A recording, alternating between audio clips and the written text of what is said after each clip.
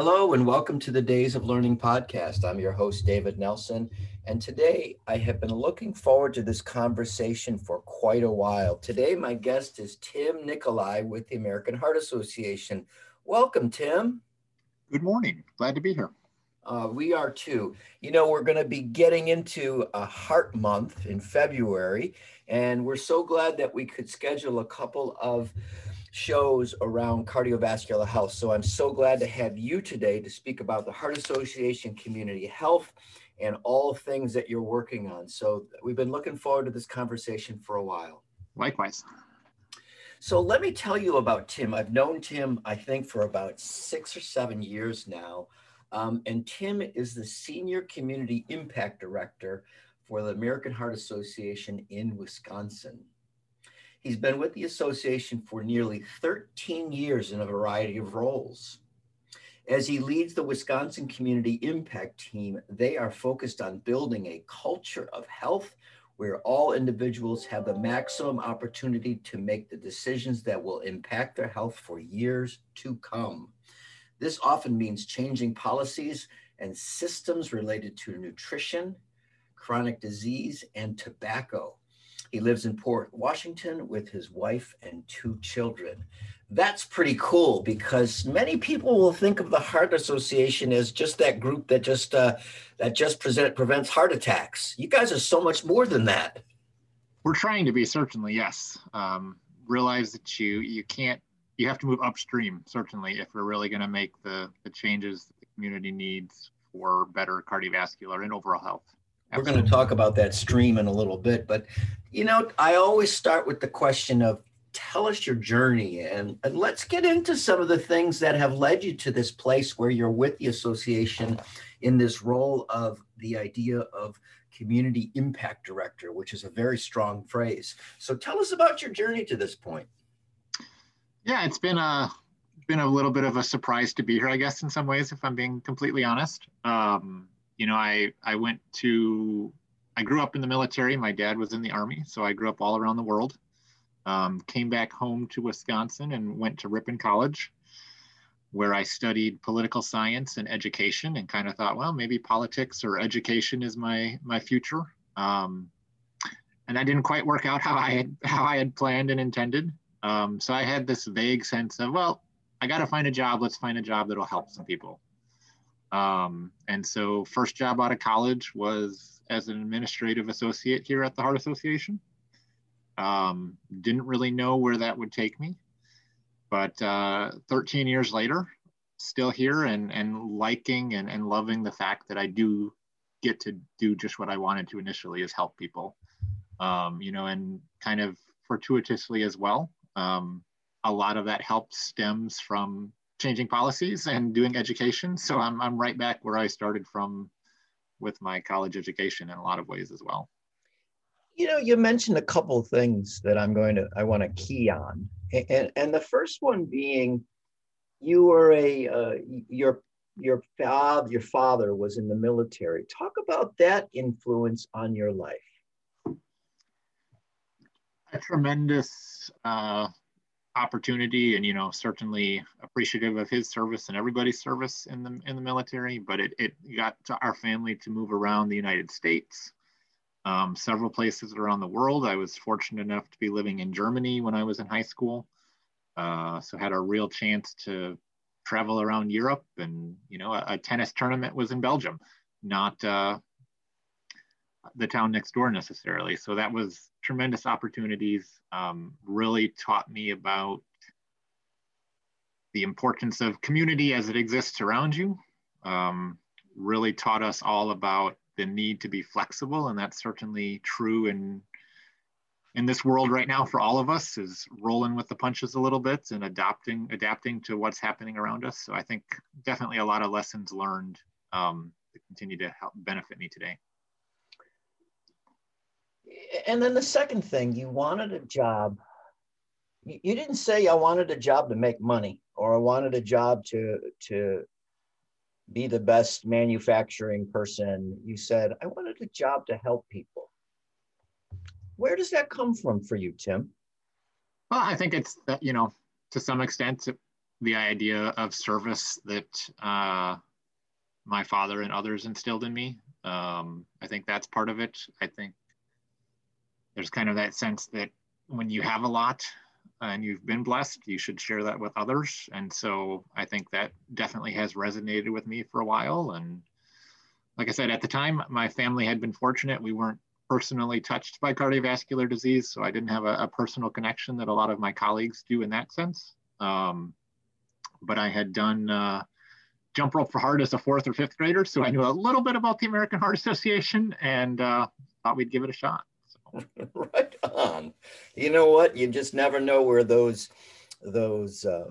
moments come that can be influential. And I'm certain your father's service to the country and commitment to the country has been a strong influence for you as well. So tell us about the association. You know, if you had a word or a phrase or a sentence that would describe it, what would it be? Yeah, I mean, to start with, kind of the official mission statement that we added or updated a couple of years ago is to be a relentless force for a world of longer, healthier lives. And I think that was a big step forward to us. You know, it no longer did that mission statement mention cardiovascular disease directly, and certainly that's in our name and at the heart of what we do, but recognizing that we can't focus on cardiovascular disease in isolation, that it's so interconnected with other disease states and so driven as well. Cardiovascular disease in and of itself is driven by circumstances far outside of the inner workings of our heart. And so we needed to do a better job of connecting with other groups and organizations and bringing their expertise into the fold, as well as looking at some of the social determinants of health and the like that position people for better or worse cardiovascular health, depending on where they are on that spectrum. I got to ask you, because I love that mission statement, but you and I both come from a public health background, and we speak of upstream factors, downstream factors, and so on. Was there some concern from old timers, people that have been around for a long time, that suddenly we're not doing heart stuff any longer? Yeah, I mean, I think there's been some of that concern initially when we rolled it out, and sometimes even individuals or groups we're talking to in the community, not that they're opposed to it by any stretch of the imagination, but it does kind of sometimes cause them to do a double take when the Heart Association is involved in conversations around COVID vaccinations, you know, is the newest topic, and the Heart Association really believes that that's an important public health message that needs to get out there, but not one that some people would naturally think of the Heart Association as promoting. So things like that just kind of make people wonder a little bit once in a while. But I think that can add to the value of our participation as well, in that if you're hearing about important information from a somewhat unexpected source, maybe it makes you pay attention a little bit more than you would have if it's from the usual suspects, if that makes sense. I had never thought of that. So, Ed, is everyone on board in the current iteration of this mission statement? Yeah, we've seen, I mean, we're now a couple years into it. And as we've talked about it over the last few years, you know, certainly our staff has really risen to the occasion on that concept. And we've seen volunteers really rally around it as well, as they gain that bigger picture view that we're taking of total health for the community. I was drawn to that phrase, relentless force. Tell me what that means from your perspective. I think, you know, cardiovascular disease has been the #1 killer in the United States and around the world for at least a century. And we've seen tremendous gains in terms of reducing the burden, and yet it still remains the #1 killer, and likely will for the foreseeable future. And so for 100 years, good stuff has been happening, good progress has been made, and yet it remains this bar that hasn't yet been cleared. So it demonstrates the requirement for long-term commitment to the effort. And sometimes that's commitment to more and continued research. Sometimes that's commitment to changing some of those policies. We were working on, we just celebrated last year, I believe it was, the 10-year anniversary of smoke-free indoor air legislation in Wisconsin. But that was an effort that I think, if I remember right, the first legislation to that effect was introduced in the legislature back in like 1970 something. That was a 40-year effort led by dozens and dozens and hundreds of health individuals and volunteers and whatnot over those decades. But it paid off. And we don't know what the next 40-year challenge will be specifically, but we know it's an effort worth undertaking. I gotta, I'm a loss for words for a moment, but we sometimes forget how long it takes to make those changes. We're not that patient, though. It can be hard to be.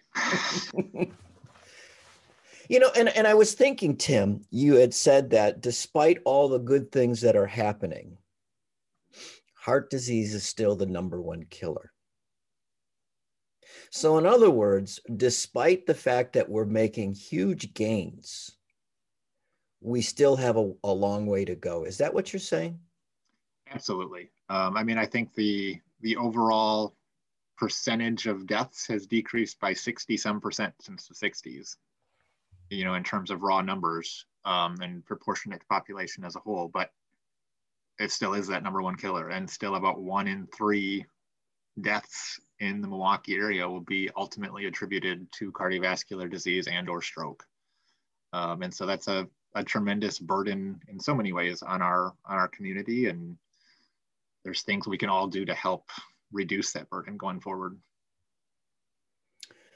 So tell us about your role in the association, and what are some of the things that you're working on these days? Yeah, I'm fortunate in that my role takes me in a lot of different directions, and so I'm never bored in what we get to do. A lot of it does ultimately focus on making sustainable changes for health, helping employers to do that, helping healthcare organizations to do that, helping local government and or school districts to change policies that might help do that. And then at the same time, I get to work with our development team as well to tell the story of that impact and help that story resonate with people who want to invest in that mission and help us keep doing the work that we're doing. So it's a nice variety of day in and day out, talking to people whose lives, ultimately depend on our mission. And then how can we help that resonate with those who are not yet aware of how impactful and how important how relevant cardiovascular health is going to be to them in the future, even if they're not fully cognizant of it yet. You mentioned this idea of policies, and many of our listeners won't necessarily understand what that means, or like many of us who geek out on this stuff, their eyes will glaze over while we lean into it. What does that mean, and do you have an example? Talk about policy. Yeah, I think it really, what we try to frame policies as is it's creating the environment to help make health the norm. And so, most of us have an employer, and there are policies that employers have every day. And we've seen health-related policies and practices come about even more so with COVID, and where people should work, and should there be masks in the office, and social distancing. And so that's really helped drive employer health policy to the forefront for a lot of people. On our end, it's more along the lines of, if someone is trying to stop smoking, what is the tobacco policy in our workplace? Now, thanks to the state legislator, you can't smoke indoors, but what is the tobacco policy on your grounds or in company vehicles? And by creating a norm where tobacco use is not happening at the workplace at all, it's one more reason or method to help an individual tobacco user move to quit. And so we've created a norm around tobacco use in those companies.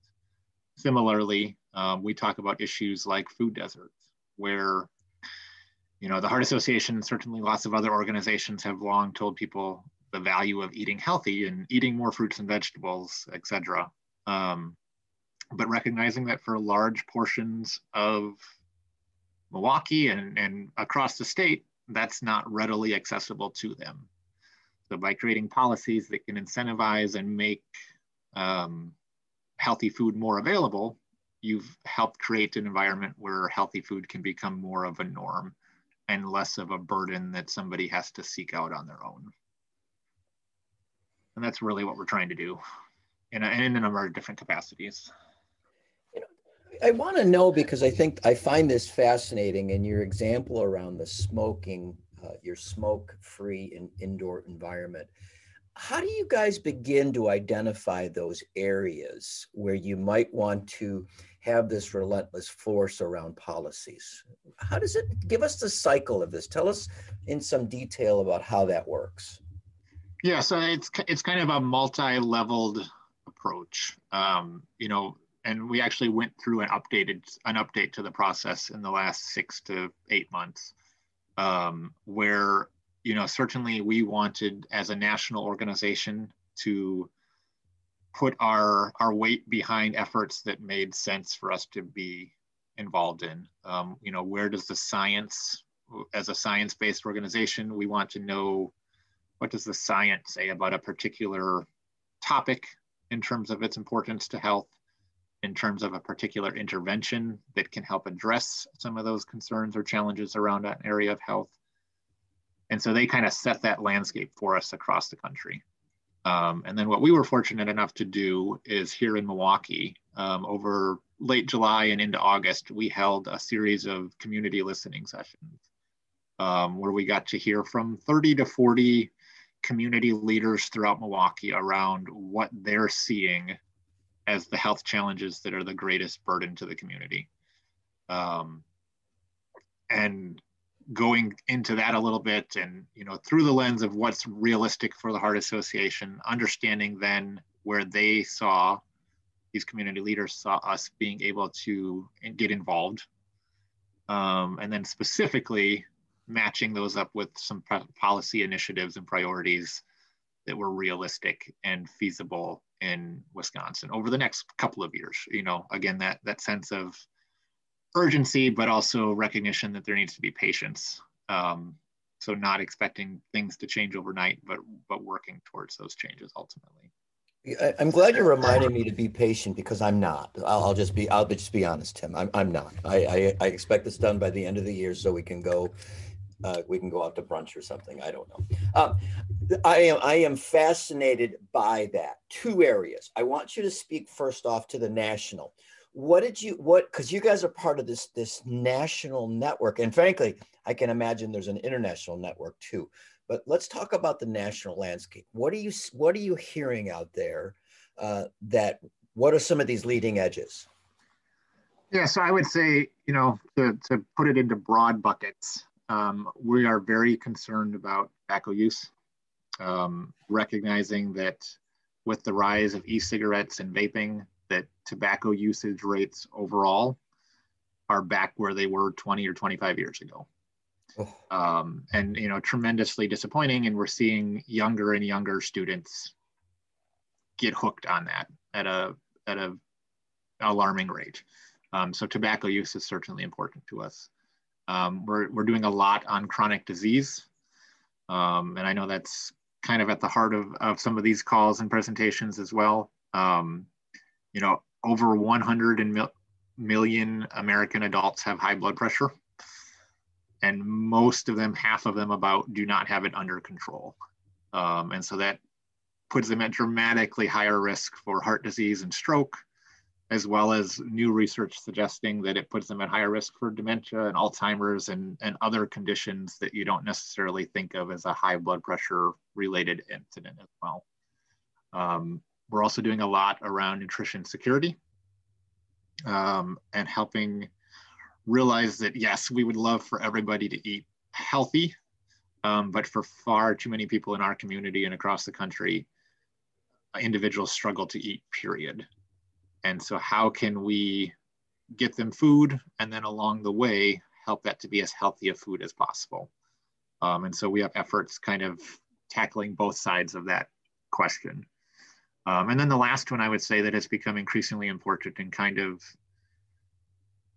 intersects with the others is when we look at questions around health equity and health disparities, and understanding that the burdens of food insecurity, of tobacco use, of chronic disease do not fall the same on all segments of the population by any stretch of the imagination.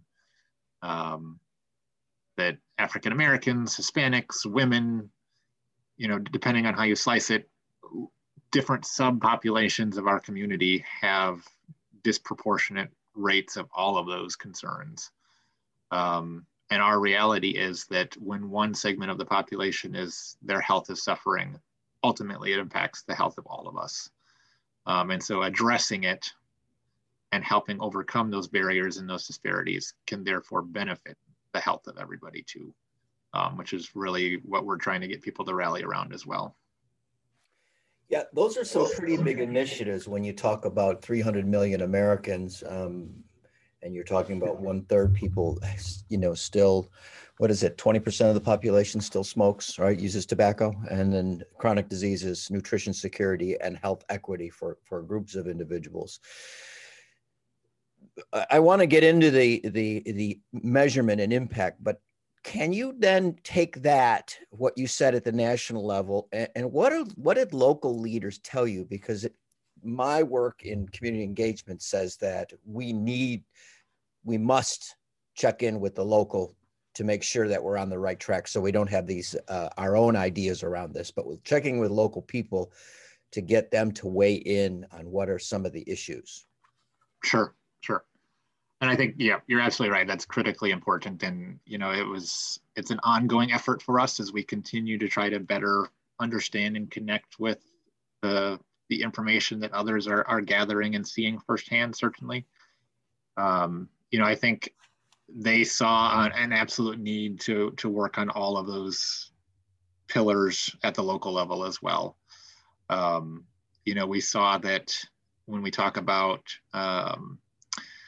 chronic disease, the Milwaukee Healthcare Partnership had done a community health survey in the last couple of years, and individual residents surveyed through that process had identified chronic disease as their number one health concern.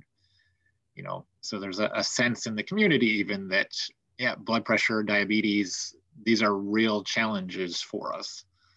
When we talk about nutrition, food insecurity, the estimates I've seen from Feeding America and others is that by the end of 2020, so a month ago now, they were anticipating that 27% of Milwaukee kids would be food insecure. Seeing a rapid rise in that number thanks to COVID and related complications. So the need is definitely there, and nobody disagreed with any of that. The question then becomes, what do we do about it? And what's within the realm of the possible. And so that's where we're trying in various ways to, again, bring evidence-based best practices to the forefront, and see where we can help bring people together, bring science together, and make a difference in things.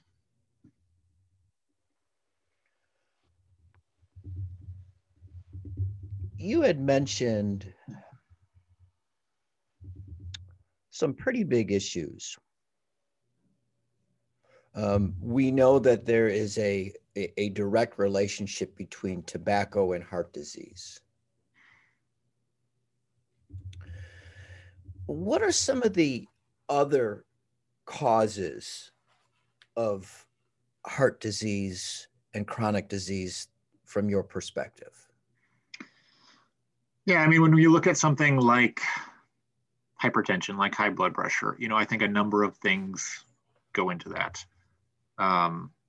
And that's both problematic, but also encouraging in that there are a number of levers we can put our weight behind to help address it. So, blood pressure to some extent is a function of overall physical health. Tobacco contributes to that certainly, but so does your diet, your nutritional intake. Things like reducing sodium in particular can have a dramatic impact on lowering your blood pressure. So can increasing physical activity. One of my favorite statistics as we watch the stock market go crazy and up and down and whatnot is that a half an hour of brisk walking can add an hour to your life expectancy. And so there's virtually nowhere where you can get a guaranteed 2-for-1 return on your investment. But physical activity, at least under certain constraints, can do that for you.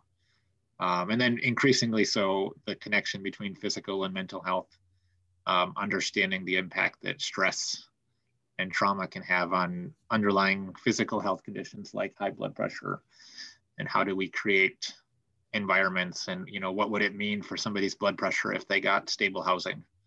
You can't necessarily write a prescription for that yet, or track it in the same way, but the evidence definitely suggests that would have a tremendous benefit on our physical underlying cardiovascular health, as well as removing some of those traumatic barriers as well.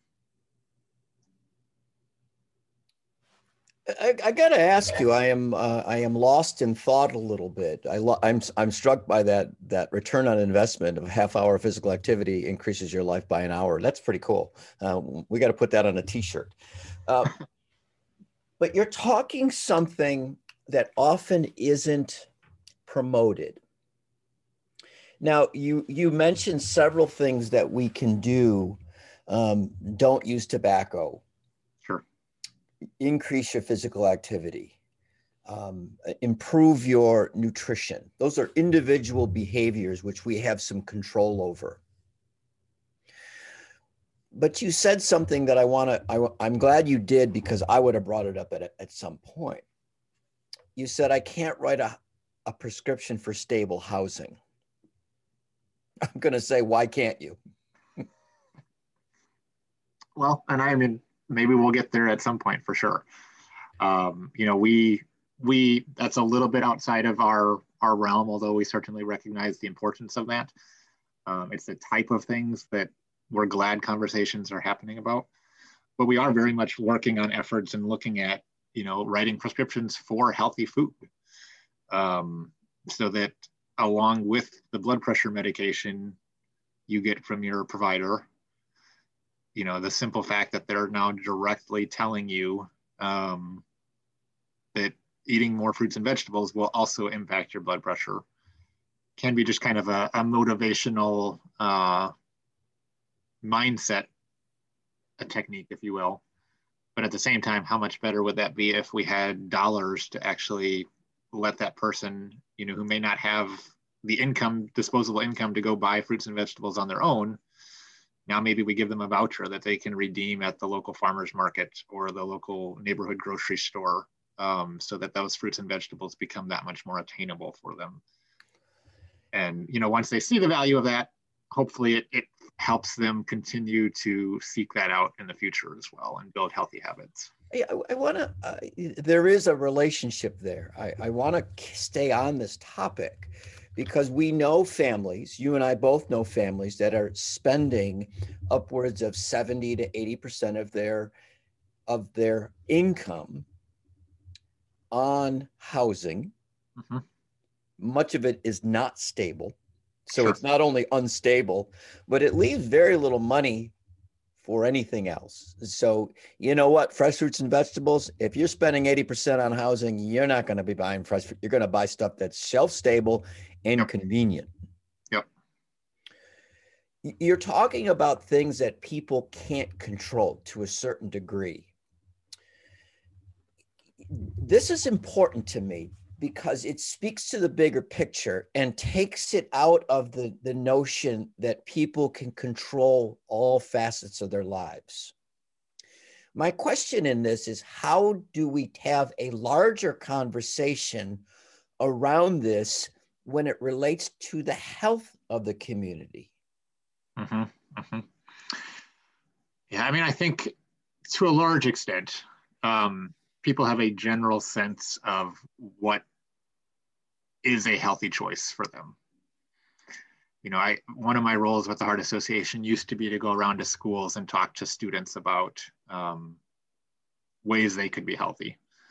And no matter what part of the city or state I was in, pretty much regardless of the age the students were, they had a general sense that broccoli is better for you than a brownie. You know, that getting physical activity is better for your health than playing video games. They kind of knew that, generally speaking. And so certainly we would encourage the students, and I encourage people now to make the individual choices that are within their control. You know, when they go to the grocery store, try to buy that broccoli or that apple or whatnot. But then recognizing that we hit a ceiling very quickly sometimes in terms of what is really within the realm of our individual control. And so our hope is, and our work is on empowering people and encouraging people to go to where the control rests. You know, if you want a healthier workplace environment as an employee, we encourage you to go talk to your human resources department about what we can do to bring health into our workplace. If we're looking at health in the wider community, we definitely encourage and try to provide opportunity for individuals to let their government leaders know about, these are the barriers to health in our community. Let's do something about it together. You know, I mean, I think we had 150-ish million Americans vote in November. And we know that level of engagement will not happen in the midterm elections. We know it won't happen in spring elections. And we know certainly that it won't happen between elections. But the work of government does not stop or end with elections. And the opportunities for people to make their voices heard does not stop or end at the ballot box. And so how can we empower people and educate them on advocating for their health year-round and in their community and at all levels of government is what we're trying to do. You know, imagine, and I am empowered in that, and it gives me ideas about what we can do and to promote. But imagine if 150 million, if 150 for that matter, if 150 million Americans said to their communities, "Hey, man, heart health, still the number one killer. What are we doing about it?" Sure. What has been the response from, and I appreciate you weighing in on this because, man, you got some chops here, man. What's been the response from the greater community, government, industry, when you bring up things like stable housing and good nutrition, making nutrition available? I got to tell you, when you said brownies or broccoli, I'm like, can we put broccoli in brownies? I don't know. But there is some broccoli that, you know, I've seen some stuff that it's like, I wouldn't eat that. And sure, I know it's good for me. What is the response from the greater community about this message around heart health? Yeah, I mean, I think it ultimately it resonates with a lot of people. The challenge then is, as you can, you know, especially when we're talking about government and the resources they have, you know, there's a lot of great things out there that government can invest in, a lot of great causes, if you will, when it comes to financial resources or time resources or whatever the case might be. And so it's incumbent on us as an organization to really elevate these needs. And again, paint the picture that the benefits extend beyond the obvious and the immediate.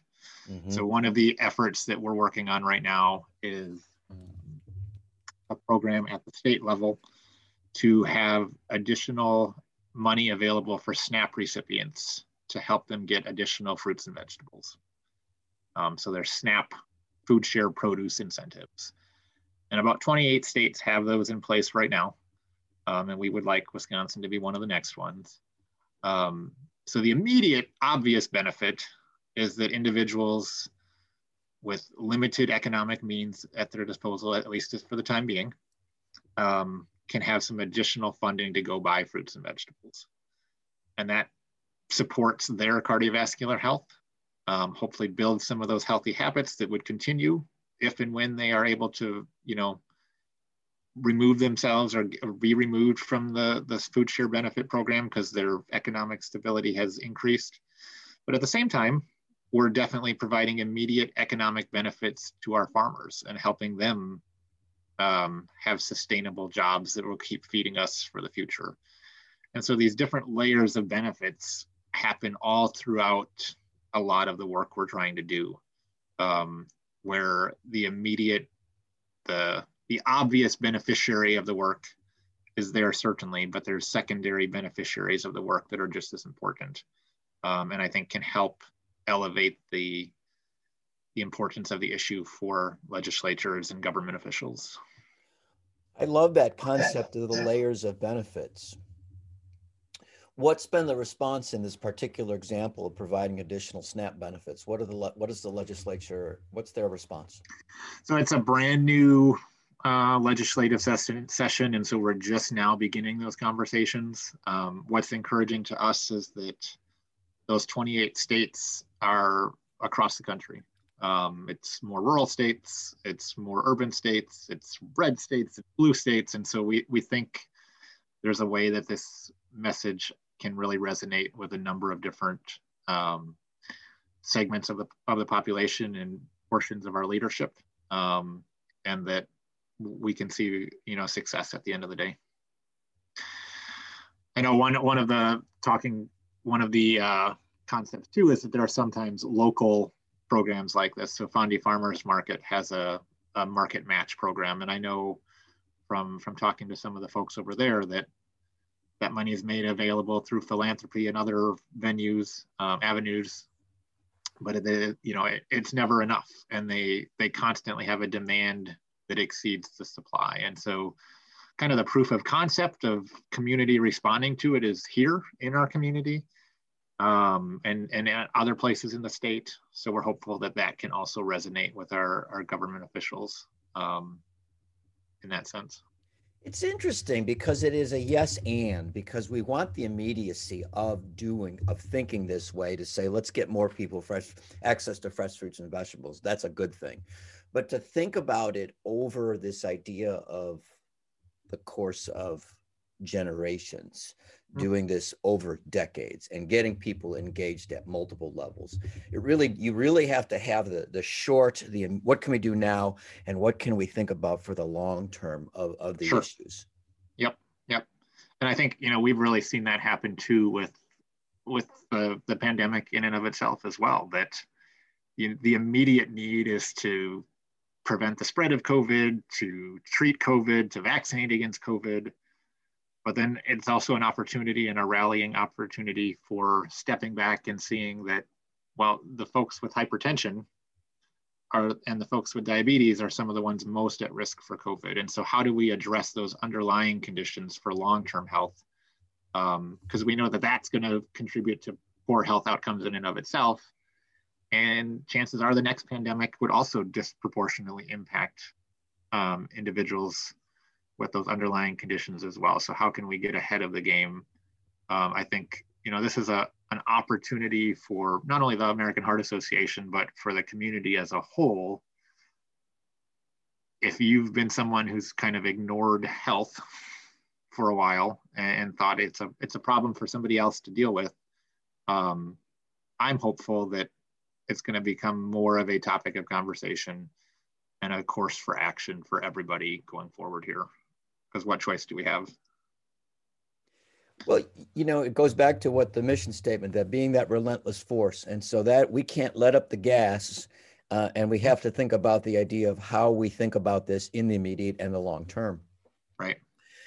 I want you to kind of get into this because talk a bit about what the association stands for, about those things that people can control. What would you tell the community from the association's perspective? Here, I want you to do these 5 things, or what things would you want the community to do to think about heart disease and chronic disease management like hypertension, stroke, type 2 diabetes? Sure. So probably about a decade ago now, we did some research on what are the primary markers that will indicate your future cardiovascular health. And so it was Life's Simple 7. And it was your diet and the nutritional content of that.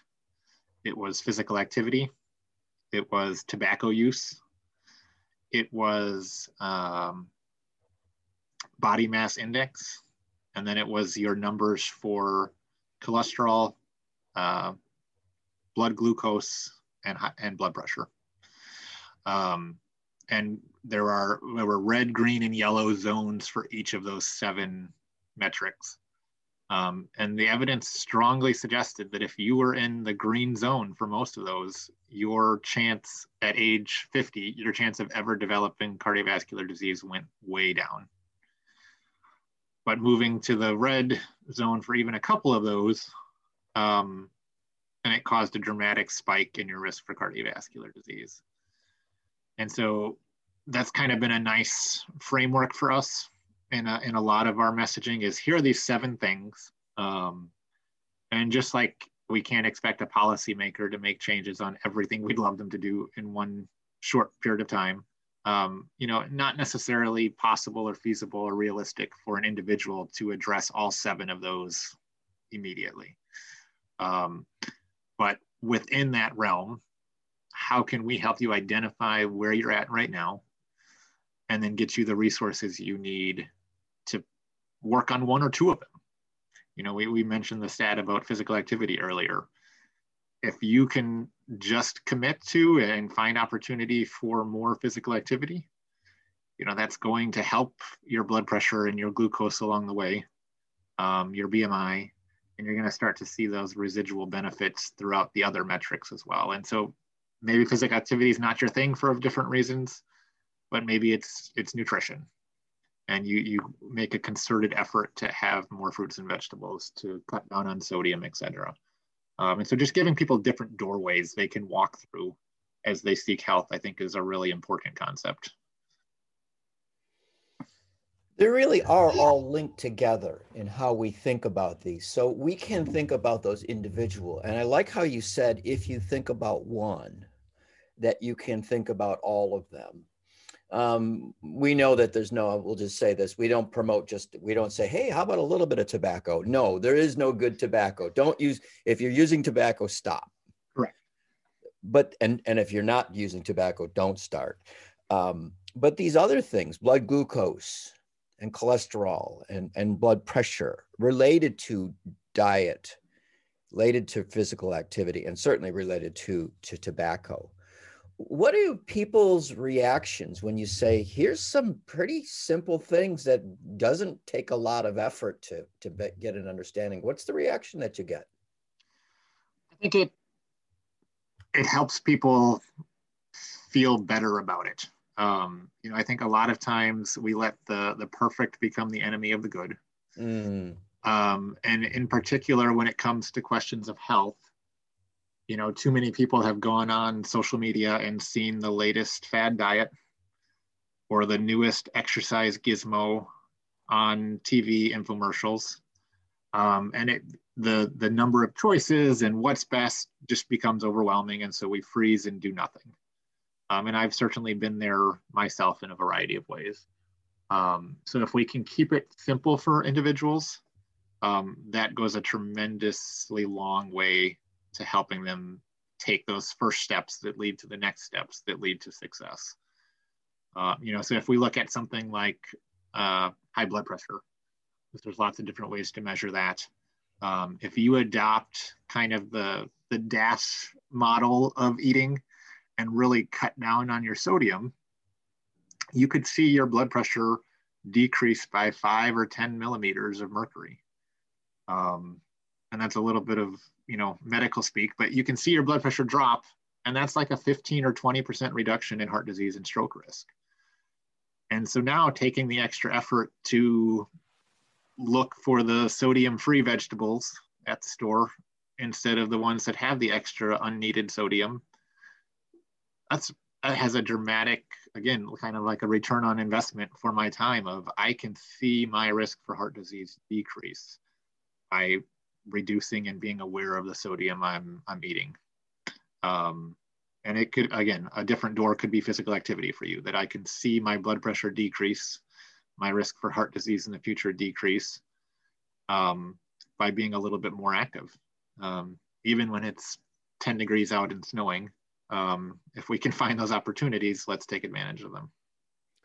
Do you have a success example for any of those 7, Tim, that you go, somebody really adopted something and this is what that meant to them and this is what happened?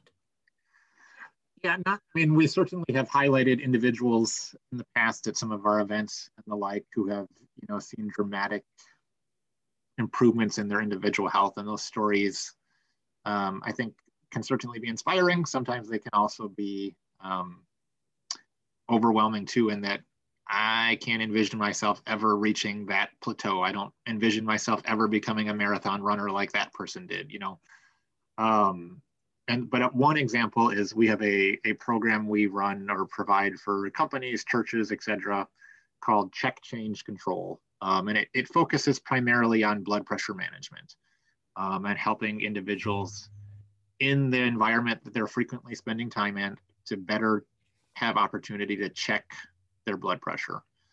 And the idea being that we manage what we measure. And so if you're checking your blood pressure and more aware of those numbers, that can help drive action for you. And what we've seen pretty consistently locally and then across the country is that individuals who kind of have that exposure and that opportunity for 3 to 4 months, they see their blood pressure drop about 10 or 12 millimeters of mercury, which is now, and now you're talking like a 30 or 40% reduction in heart disease and stroke risk. And that's been, again, like I said, across segments and populations and age ranges and all sorts of different ways you could subdivide the control group, if you will.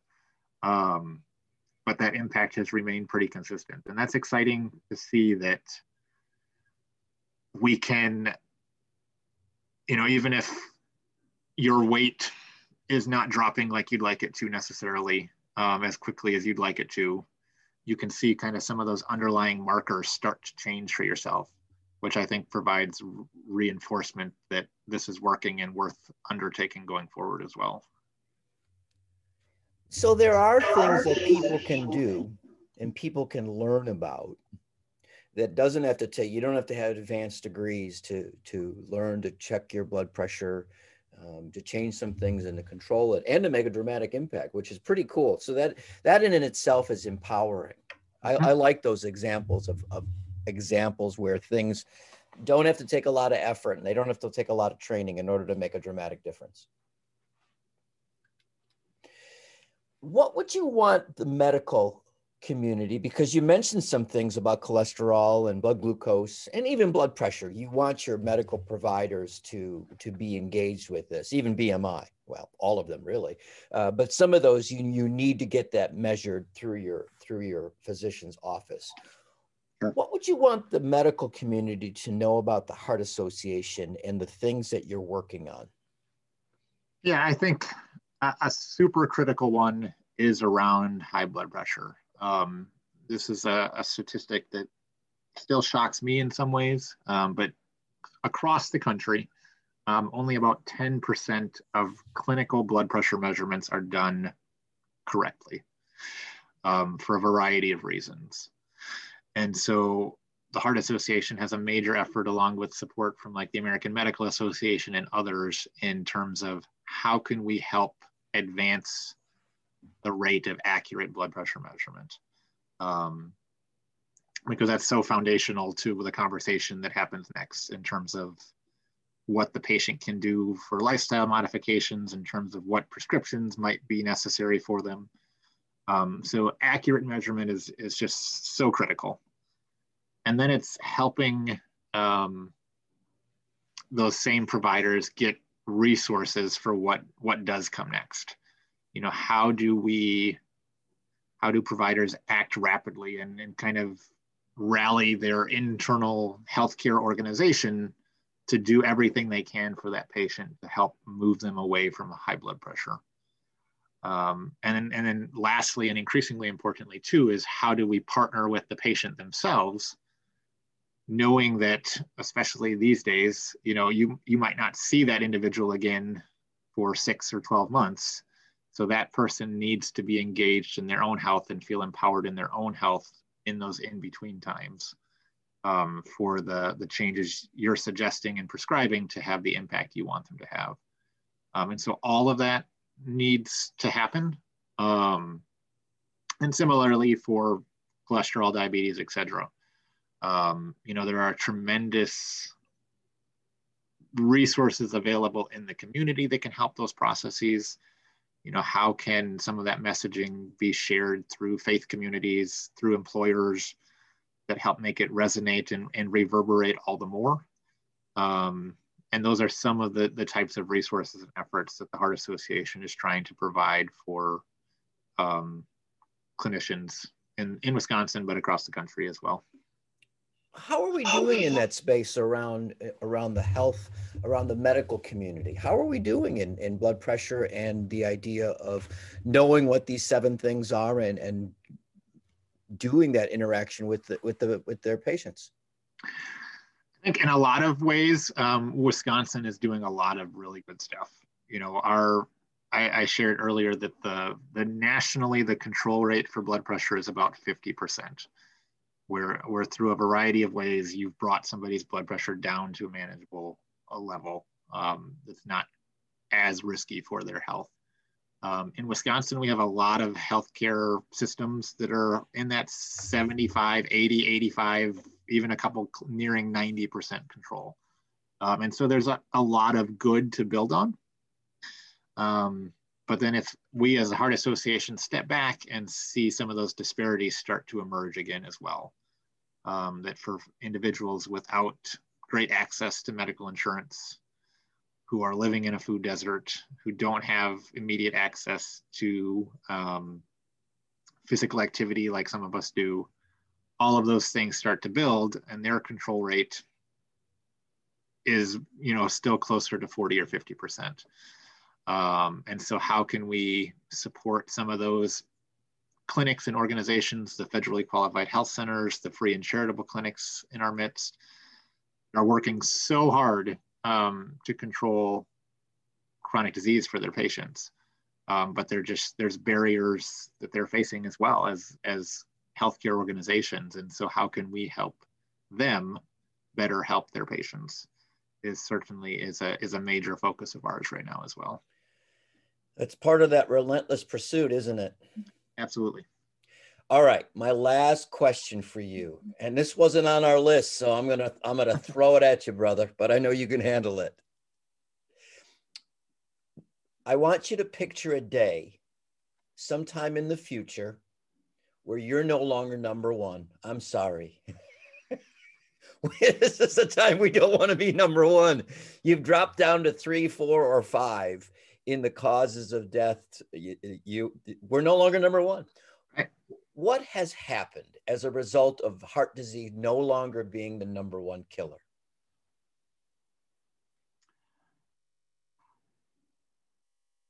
I think we're seeing a lot more of life as individuals and as a community. One of our focus areas for a while was life is why. And then encouraging individuals to kind of fill in for themselves, what is it in life that you will miss out on if you do not take care of your health? And individuals took that in a number of different directions.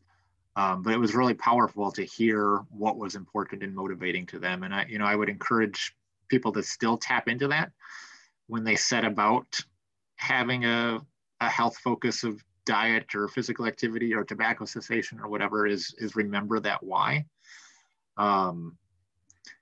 for me too, then I see the data came out a couple of years ago that this generation of youth was going to be the first in a while to have a shorter life expectancy than their parents, because of childhood obesity and a number of other factors. And so I've got kids. I know you have kids, and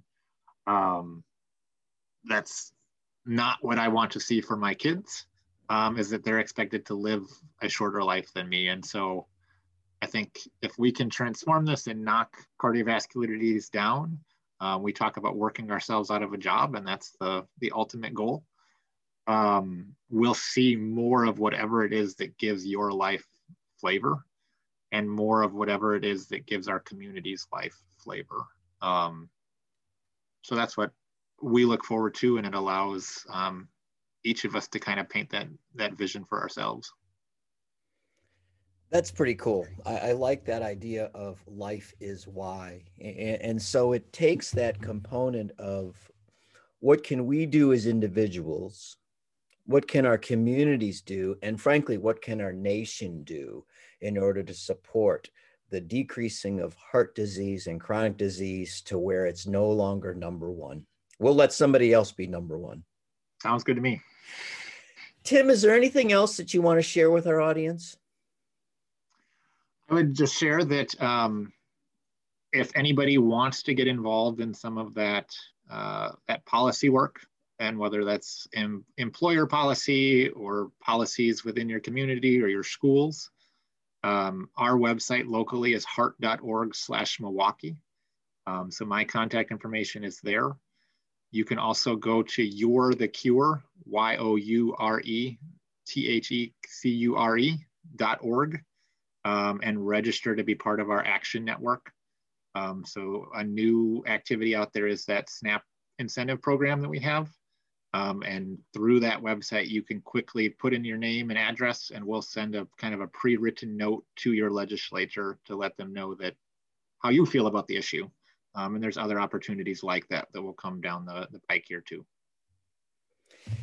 That is fantastic. I love that idea of individual advocacy, that idea of empowerment, and the idea of taking some of these things into our own hands, because if we don't, who will? Tim Nicolai, this has been a joy for me. This has been truly a pleasure, and I've learned new things about you. Thank you for your commitment to community. Thank you for your commitment to heart health and to that relentless pursuit of that being that relentless force for a healthier and longer life. That was quite a conversation. I was just thrilled to talk with Tim today, who talked about that relentless pursuit of being a force for a longer and healthier life. He talked about policies and practices that we can do as a community, such things as decreasing food deserts, even stable housing for all people. But he also talked about some scary thoughts, the increased use of tobacco by teenagers, chronic disease, nutritional security, and health equity. There are things that each of us can do, but at the same time, there are things of us that our social systems and our social structure must do in order to make these changes. We will continue to look for that day when heart disease is no longer the number one killer. But until then, we will do our parts, including having this podcast. If you liked what you heard today or watched on YouTube, subscribe, listen, share, leave us a comment, and we will continue to bring you good things around health and good things around wellness. I'm your host, David Nelson, and this is Days of Learning Podcast. Good day.